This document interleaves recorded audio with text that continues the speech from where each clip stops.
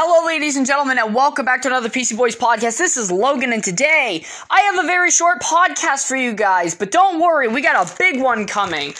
Before I get going with this podcast, which is going to be relatively short, I want to let you guys know that I did go and see Shang-Chi in theaters today, and I will have a full review up within the next few days. It's going to include spoilers, so if you're, wanting to hear me go in depth, and talk about Shang-Chi and the entire movie, characters, arcs, and everything, I will. I did record my first attempt at the review earlier, but I did not feel like it was satisfactory to put out, so I'm going to redo it, write some notes down, so that way it's a better product when I put it out for you guys. But today, we have a little announcement. So, today when I was scrolling through Instagram this morning, this was like before I went to see Shang-Chi, Venom, Let There Be Carnage has now been moved up to October 1st. So this is now like the fifth time they've changed the release date. Now obviously Shang-Chi is doing great at the box office. It's made over $90 million in its opening weekend. So this is obviously good news, right? And Sony's seeing this and saying, well, we got a big character,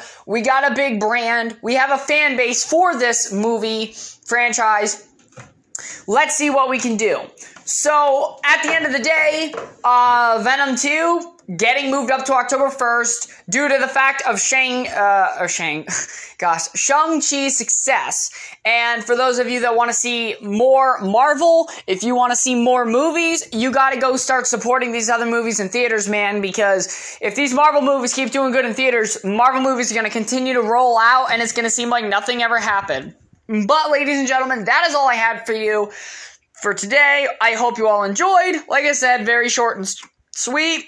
And my Shang-Chi review should be out tomorrow. Have a good night. Take care, and I'll catch you all in the next one.